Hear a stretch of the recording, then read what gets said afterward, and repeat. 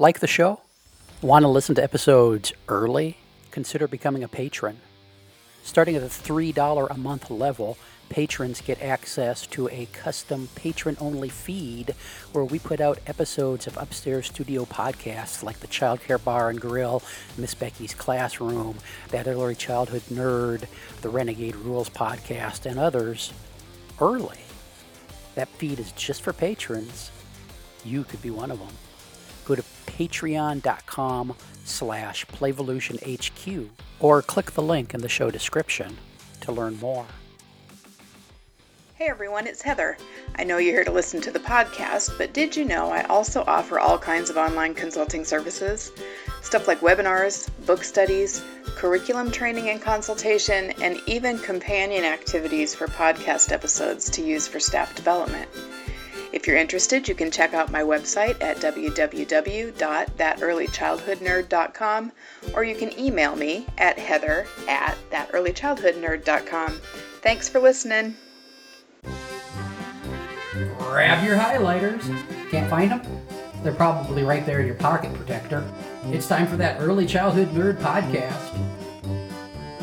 Let's get nerdy. Here's Heather.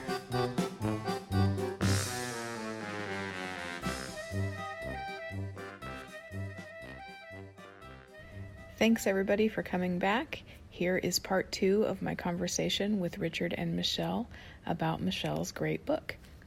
Absolutely. Yeah, so I'm reading Beyond Quality in Early Childhood Education, Languages of Evaluation. 3 folks over in Europe have edited this or written this book together. Anyway, it's really challenging a lot of these sort of cultural, the myth of standardization, and that it's something we can even achieve. And so it's the whole time I'm reading it, I'm like, but how do we get there? How do we get there? Well, and let's remember the roots of it, right? Mm-hmm. Like this educational system that's based on standardization was born at a time when we were trying to produce mass workers for mass employment. And at that time, that was a goal so that more people could survive. Mm-hmm. Made sense. But now we have to relook at that and go, right. I'm not sure standardization in 2021 with unprecedented problems that these future adults are going to be facing is the best goal for us to have as a society. Mm-hmm. When you think about just the way that our society has gone, and that if we continue to educate children like we did in the 19th century for the 21st century, we're really setting them up for failure. Yeah. And there was at our local farmers market, when that was a thing, there's a woman who apparently makes her living making special marshmallows, and I look and I'm like, wow, I bet she was a weird kindergartner. Good for you, honey. That's, if you can make your living making, concierge marshmallows or whatever it was, right. That was a weird child. But that child was allowed to be weird. Right. Yeah. And that's absolutely wonderful, because a lot of those jobs don't exist anymore. Mm-hmm. And so she had to make her own way. And if she was forced into standardization, she might be a really angry, upset adult right now. Yeah. And the world would not have fancy marshmallows. Yeah. And I want to live in a world with fancy marshmallows. Yes. The world I want to live in. And weird children. That's my world. So Richard, I think it's like just today, and by the time this comes out, it won't be on your Facebook easily to find, but I think just today you posted something about getting away from the narrative of preparing children for good jobs, right. Spending their whole childhood. And I think that's where we get so tied up in behavior and conformity and obedience. It's part of that narrative, right? Well, if they're not, compliant in preschool, they won't be compliant in school, and then they're not going to be compliant in their job. And it sounds miserable to me when we flip it that way. Well, I'll try hard not to open up a giant can of worms, but I'm not very good at that. Right. Do what you need to do with your worms. Wow, I need to get that on the t-shirt. I was going to say, hopefully it doesn't cut out, but that wasn't in my sex tape. That's what I say. Yeah. Okay. Oh, I think introducing you two to each other I'm realizing was a huge mistake. Go ahead with your worms. Come on. Oh, now I've forgotten. What were you just saying, Heather? Good About the jobs. jobs, Good about jobs, preparing right. children for work. So I have to say that as I was posting that this morning, I was reflecting on my white male privilege that undergirds that statement. Because there are a lot of people of poverty, and statistically that it means Black, Indigenous, and people of color primarily, who were raised to believe that having a good job is the right goal for your child, right? Because your family has survived. And so you are parenting with the goal of how do I help my child survive in this world? Well, they need to get a good job. And so, you know, I want to just point out about that post that you're referencing, Heather. While I believe in that, Sure. I also want to say that there is an underlying thread of systemic racism and systemic oppression that's in that statement. Because those people who never get past the need for a good job just propagate that for generations. And suddenly you find this group of people who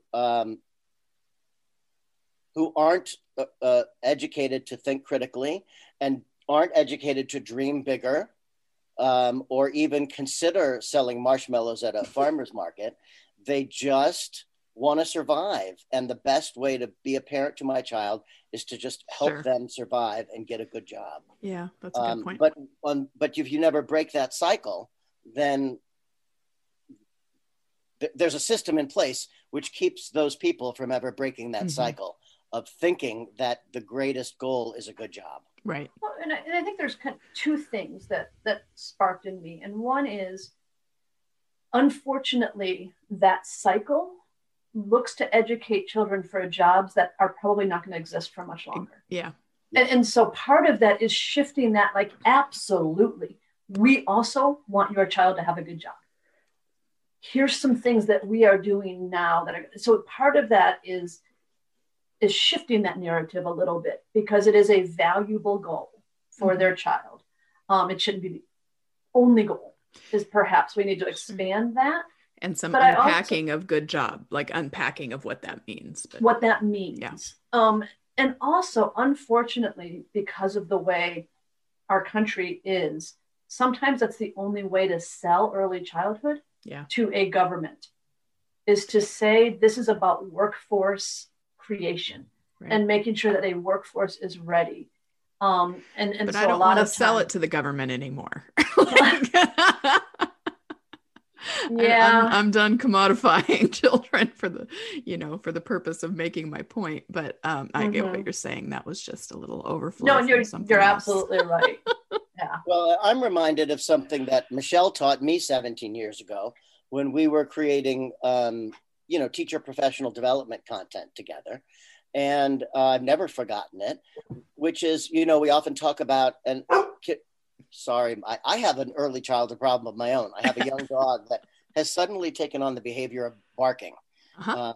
And I could put him in a timeout, but that's not going to work. No, you just let him bark. Right.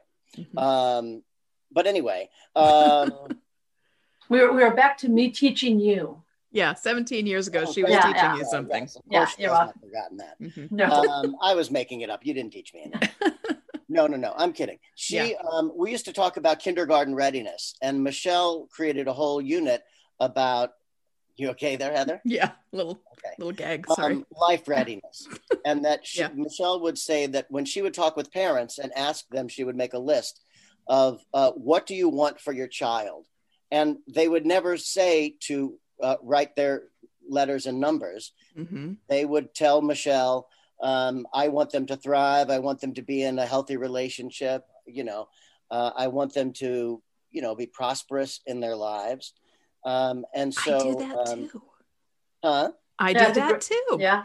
Right. Oh my God. But so again, some people think that a good job is where you hold the bar.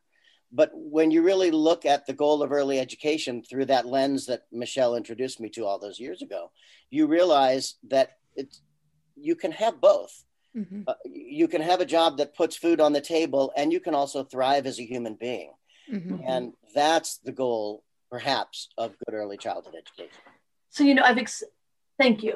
And I've expanded that. Like I do that with early childhood professionals now. I will often start trainings with your parents, and of course, many of them are. And I say, okay, let's just imagine that you are asked to drop your child off for 8 hours a day with a group of strangers, because that's what we ask families to do every day almost. What do you want for that child? And of course, the two that always come out are love and safety. Mm. I mean, those are the first two. And as we go through that list, the same thing happens. Very few people list obedience. Very few people list, getting the child to sit crisscross applesauce.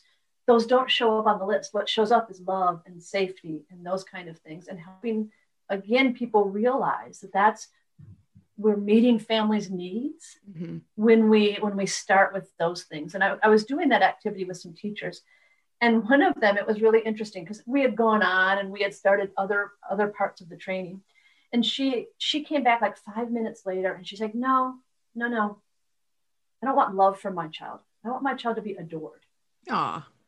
And I thought, what a powerful message for other teachers, Mm-hmm. that when families are at work, they need to feel that somebody is adoring their child, and talk about relationships, and build in relationships with children. That idea that, for at least a minute a day, that child feels like they're the center of that teacher's universe.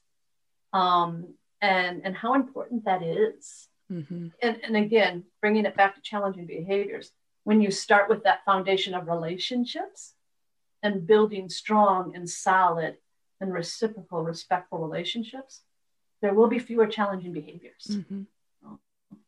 Get back to that. I'm curious to get both of your opinions on this question or this topic. 2 days ago or 3 days ago, I posted on Zen something about obedience and how that's not the greatest goal. And there was a person who commented and said, "This is bull dookie." Bull dookie. Something like I heard swearing was allowed. Yeah, Richard. Bull dookie. Obedience is very important. And now I just want to point out to the nerd listeners and viewers that we're filming this at the end of the first week of January. And so this person's comment came on Wednesday night, the day that our Capitol was under siege. Overrun. Yeah. Overrun. Yeah, Yes. I'm kind of resistant to the word siege, but that's okay. a different conversation. Right. But yeah, overrun with rioters. Uh-huh. And her point was that if these people had been taught to be obedient when they were young, they would not have overrun the Capitol as adults. They would have respected laws and followed rules. And so that seems to be logical on the surface, right? Mm-hmm. If this, then that. And I wonder what you two think about that. How do we disavow people of that over what is to me overly simplistic thinking? Mm-hmm. I would go back to that Bill of Rights and the right to have power in your life.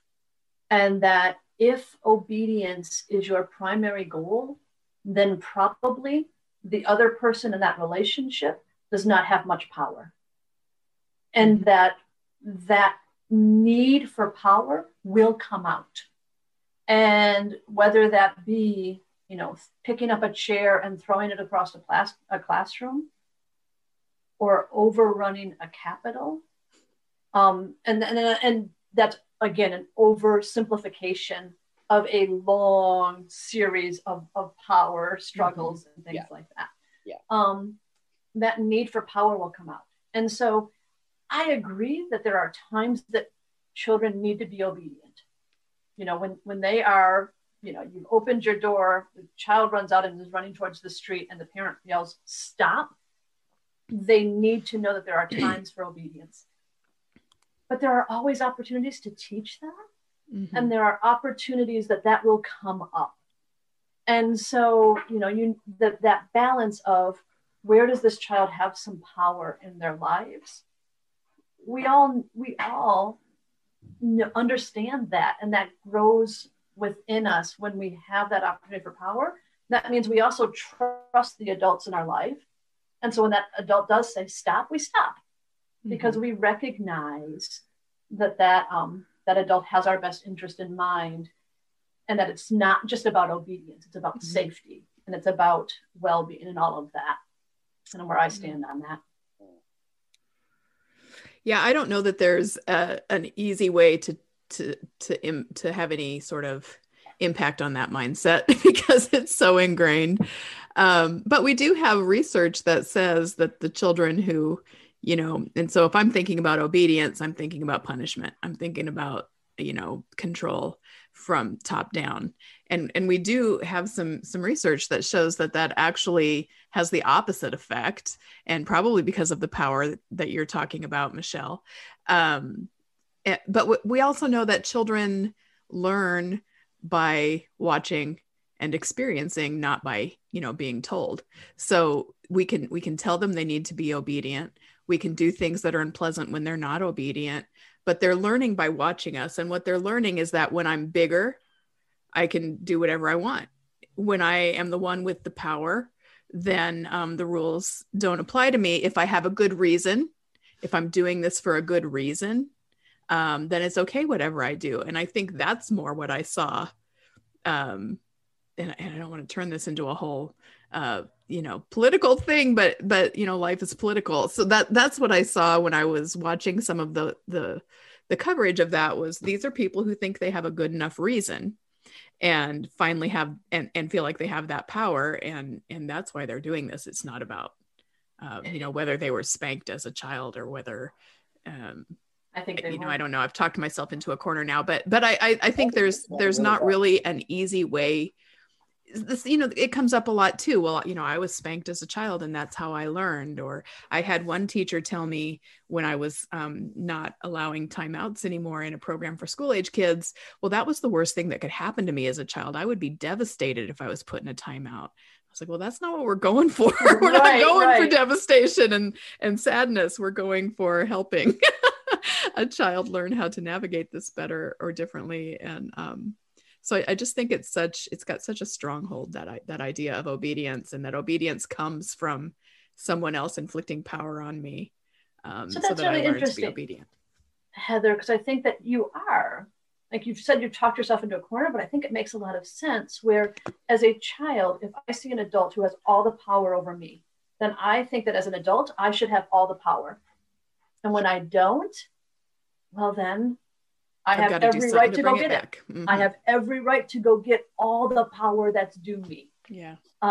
For being an adult, for being a white male, for being whatever it is, that really could come from that relationship and from that, early, that young child seeing, oh, when I get to be an adult, I get to get all this power, because I don't have any right now. Yeah. Right. Would you talk about that? And I was going to say, so should we write all this up and put it on your response? Storm Richard's Zen page. Yes, right. Please. No, I was going to say, oh goodness, it's left my brain. Heather and I have had conversations before, and Michelle and I have had separately over the years about Alfie Cohen, and that whole way of looking at the world. And one of the things that you hear when you talk about Alfie Cohen, one of the first responses of resistance that you get, right, is people who will say, well, but I'm rewarded by my paycheck. And if I do something wrong at my job, I get punished because I get fired.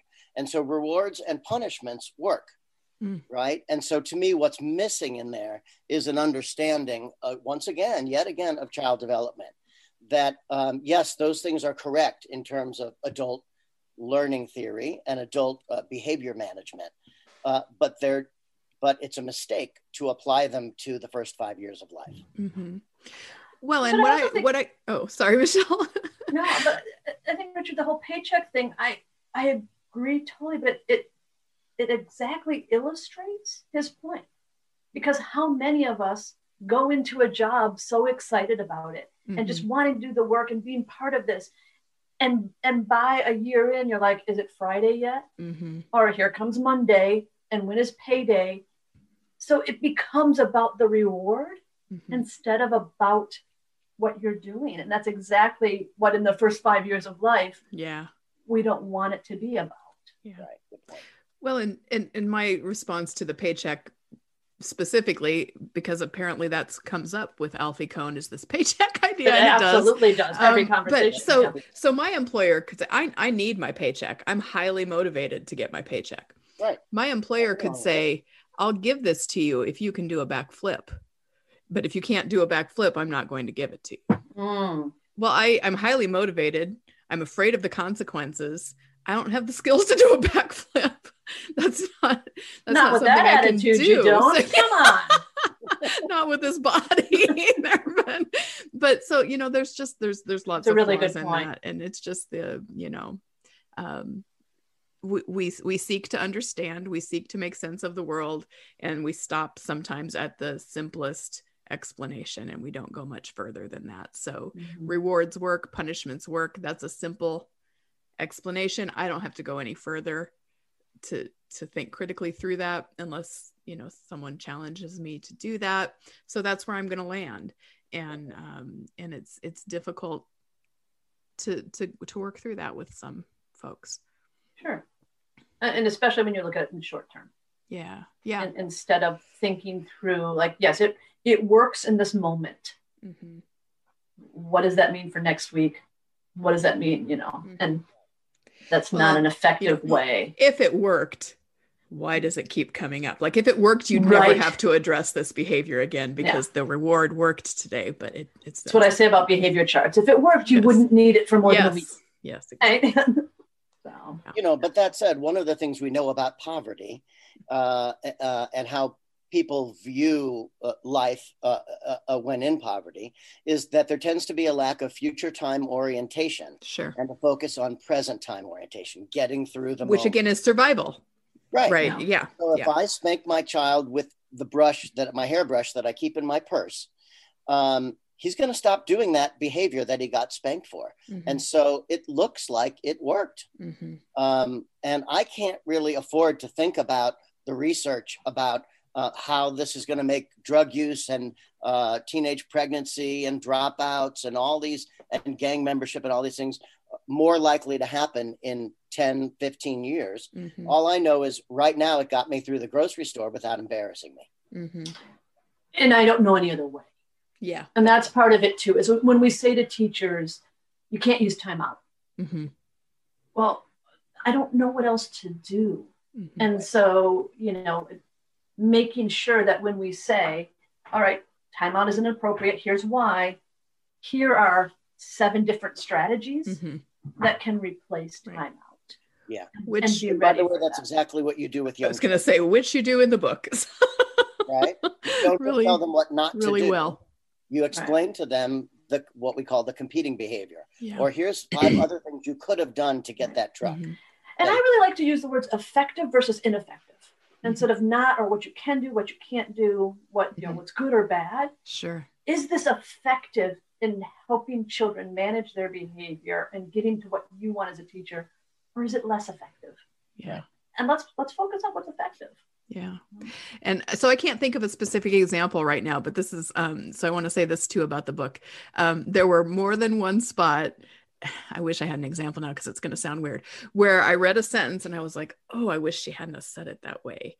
And then you very skillfully take it through to what what you really meant. And what I'm thinking is, so that's going to attract, that's going to sort of hook the folks who need the message. You start with that, like, and I'm not saying this is the example, but something like, well, kids just need to burn off their energy. So you start with something like that. And then by the time you're done with your discussion of that piece, you've got them to the point where this is what children need, deserve, and learn from best. But you started with the way that maybe someone who's newer to this thinking would be thinking, if that makes any sense. Well, and let me just say, that is totally emblematic of Michelle Salcedo.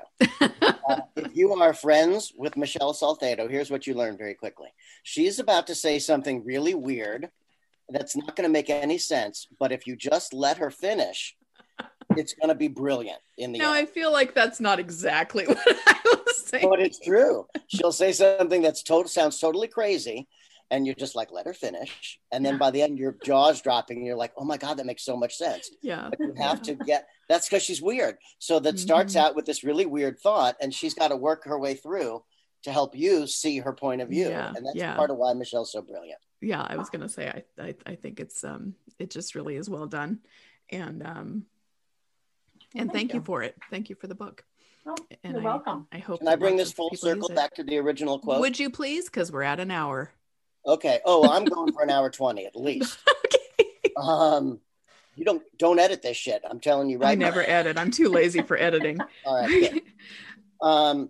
No, the piece, the original quote, one of the things I liked most about it, when Michelle talked about leaving no stone unturned, she never said, and you said this, but I just want to kind of reiterate it. She never said to look at the flower.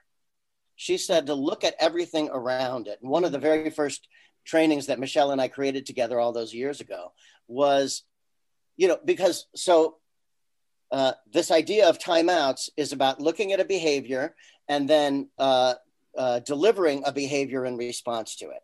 And one of the trainings that Michelle and I came up with years and years and years ago was this idea is that you have to look beyond what's on the surface, the behavior, and you have to look at what we heard Michelle say in the beginning of this podcast, which is the developmental needs that are at the roots. All you're seeing is what's on the surface. You have to dig below the ground to understand why the flower is what it is. And so the brilliance to me of that first quote was that she wasn't even saying, look at the flower. She was saying, look at everything else that you're responsible for. The soil, the sunlight, the air, the nutrients. Don't blame it on the flower. Don't even look at the flower. And to me, that was really brilliant. So can I tell the flower? If you do look at the flower, let's hope it's weird. Yeah, a weird flower at least. A weird flower. Yeah. Oh yeah, tell your story, Richard. I forgot that story. part. Well, Michelle is like one of those flowers, that only blooms every 100 years and stinks really bad. You know those ones? Wow. That's Michelle. Yeah, like they're dangerous. They're called death flowers or something. Yeah, Corpse that's not flowers, a story. Yeah, that's not a that's story. Yes. Huh. They're beautiful in their own unique way. Let's just leave it at that. All right. Okay. No, when Michelle and I worked together all those years ago, we worked for a corporation that shall not be named during the years that I have often referred to as the years I sold my soul to the devil. Yes. But man, it was fun in hell with Michelle. We had a great time. And so it was a major corporate chain that had 1,300 centers around the world. And we were in charge of the education department. And one of the smaller tasks we had when we had time, which was rare, was to do kind of secret shopper times. And so we did a lot of traveling around the country. And on a few occasions, I just love this story, Michelle. I have to tell it. That's great. It's one of my favorite memories of life. If you want me to shut off his mic at any point, Michelle, just give me like a signal. No. Okay. No, this one Okay. I won't. Okay. Right. I mean, were we totally unprofessional? Absolutely. But did we break any laws? No. That so no was quick. Go to these centers around the country, and we would pretend to be a married couple who wanted to enroll our child. And one of us was a great actor. What's that? One of us was a great actor. Wait, which one? Oh. Me. To be married to Richard? Yeah.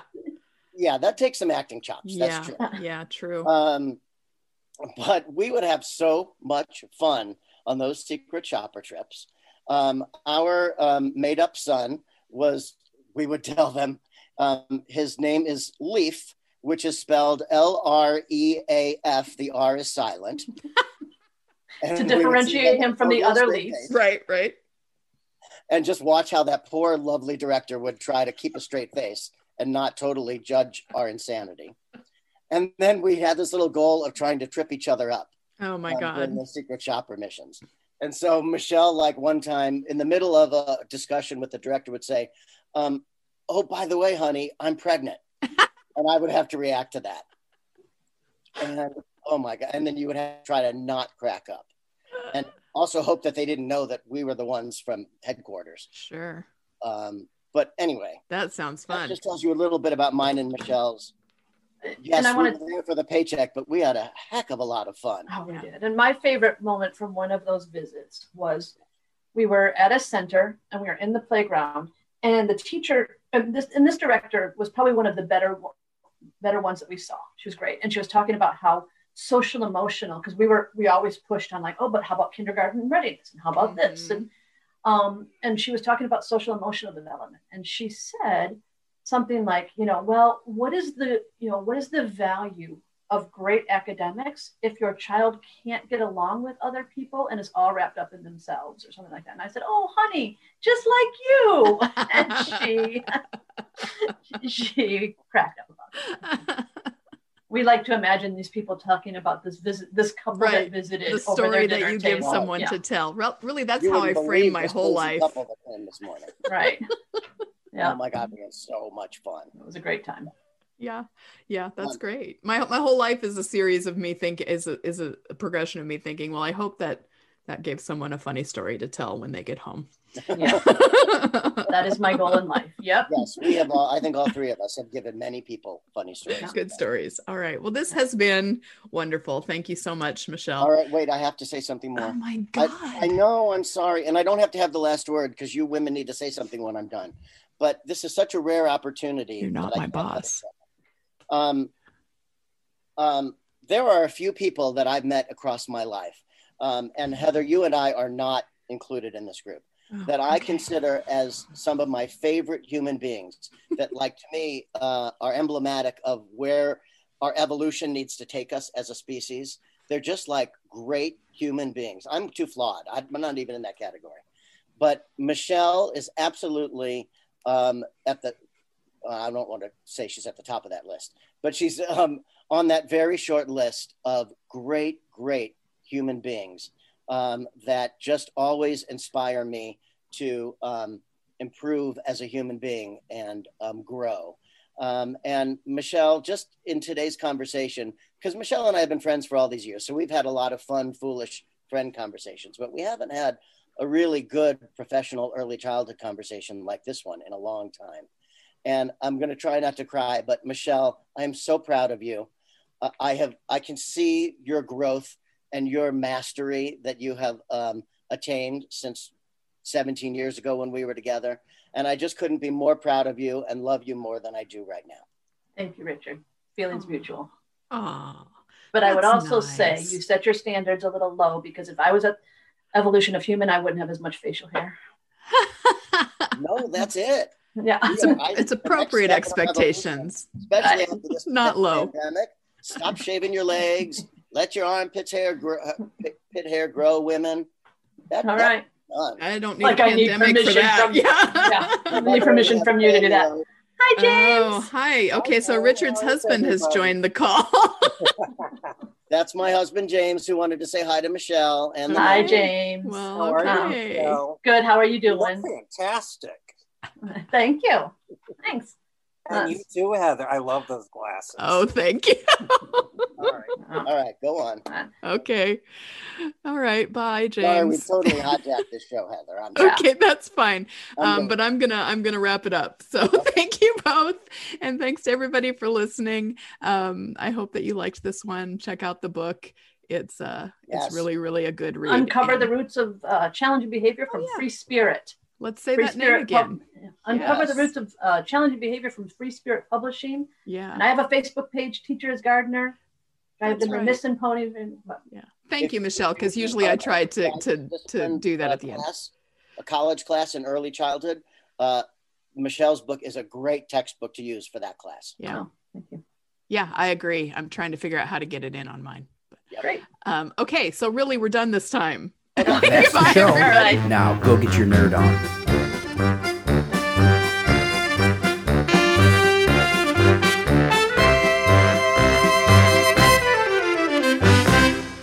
This has been an Explorations Early Learning Upstairs Studio production. Oh.